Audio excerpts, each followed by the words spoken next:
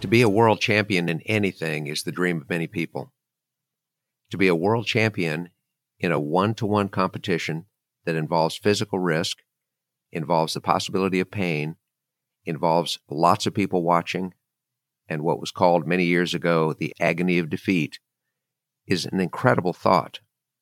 And to realize that Stan Mabry is a very mild-mannered, professorial almost, slender, gray-haired, 60-plus-year-old gentleman who has won 7 consecutive world champions in International Brazilian Jiu-Jitsu Federation. It's amazing.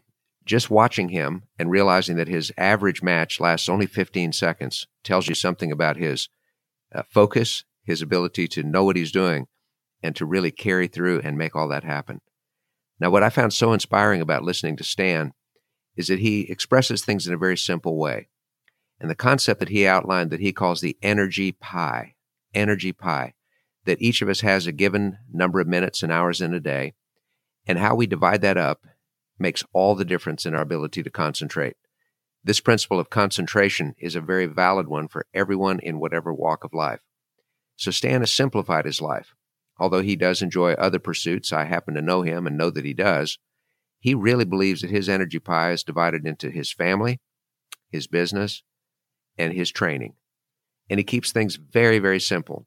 He's not really into technology. He doesn't spend a lot of time watching TV or videos. Instead, he focuses on training, and he focuses on becoming a master of his profession of art. In other words, because he's only got 3 major priorities, he's actually got plenty of time. And many of us, our time gets diverted and pulled into so many little bits and pieces that we lose that ability to concentrate. But if you watch what Stan has done, it's incredible. Now realize that he has worked his way up through the different belts, the yellow belt, the brown belt, etc. And after the 2016 World Championship, he was promoted on the stage to the black belt. And there he was, 60-plus years old, working his way through the rounds of the tournament to beat many younger and many more seasoned experiences because of people who had a lot more years of working in the black belt. Now, when he spoke, he had another clear concept. He said, there are setbacks, and they are good setbacks, describing the time that he suddenly lost, even though he was 7-0 ahead on points. There are setbacks, and there are good setbacks. They teach us something. So what is it that we take from our setbacks? There's not a human that has ever tried things that hasn't failed at things. And so the question is, what do we take from it? Is it a lesson? Hopefully so. But my encouragement also is that we also take a sense of pride that we made the attempt, Teddy Roosevelt said, the credit belongs to the person who is in the arena. So just being willing to try, to give it a go, should be considered a victory. And each one of us ought to take pride in that and measure ourselves against our past efforts. Now, Stan is very self-critical. He does have coaching. He appreciates that. But he knows almost instantly when he's done something incorrectly, and he strives with his concentration to not do it the same next time. What about all of us? Do we find that we repeat the same mistakes? I'm so moved by the information that I received many years ago from the assistant base commander at Eglin Air Force Base in Florida. One of the members of our group said, so by the way, what happens when one of these young technicians here makes a mistake? And he, in all seriousness, said, if we make a mistake, then a pilot in combat will die. Very somber moment at that time. And he said, but let me show you what we believe about that. And he pointed to a sign on the wall that says, something is not a mistake unless you do the same wrong thing twice. Everything else is a learning experience. And that's exactly what Stan spoke about. He said there are setbacks, and they are good setbacks. And he's had setbacks in his art business. He's had setbacks in his personal life. He's had setbacks fighting. And all of us do. Just sometimes we look at world champions and say, well, clearly they must not have faced some of the things that I've had to face. And we know now that that is completely untrue. He's a huge believer in self-talk, positive phrases that he has written down. Before the interview, we were able to look at his cards, and he's got handwritten cards with the very statements that he believes, and he reads these daily and reminds himself of them. Some of the ones that are so powerful, he says, I constantly renew my commitment.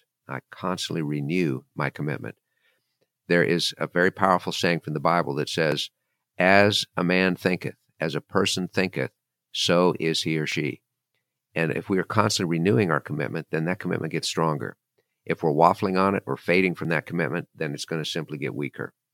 And so Stan's self-talk is always focused on, I constantly renew my commitment. He's become a student in the world of art. He's become a teacher in the world of art.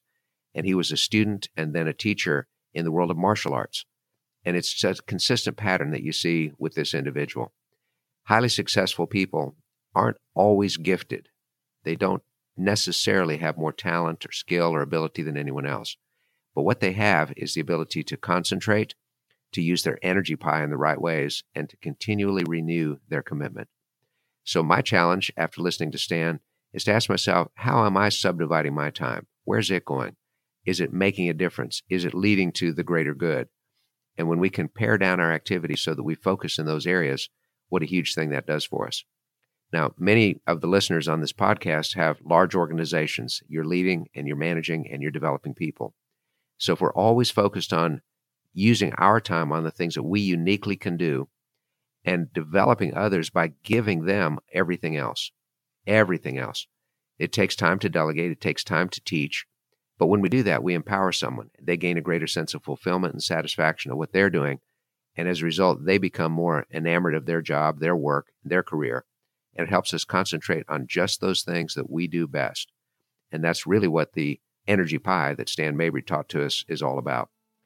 So I was inspired by this. Hopefully you were as well. This does not mean that we have to immediately launch out into a career in physical fighting, but we all have fights every day. We have emotional battles. Many of those emotional battles are against the demon between our left ear and our right ear.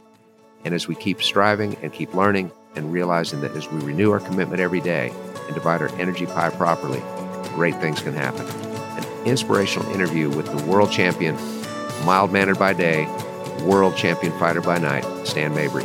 Thanks, everyone. Look forward to next time.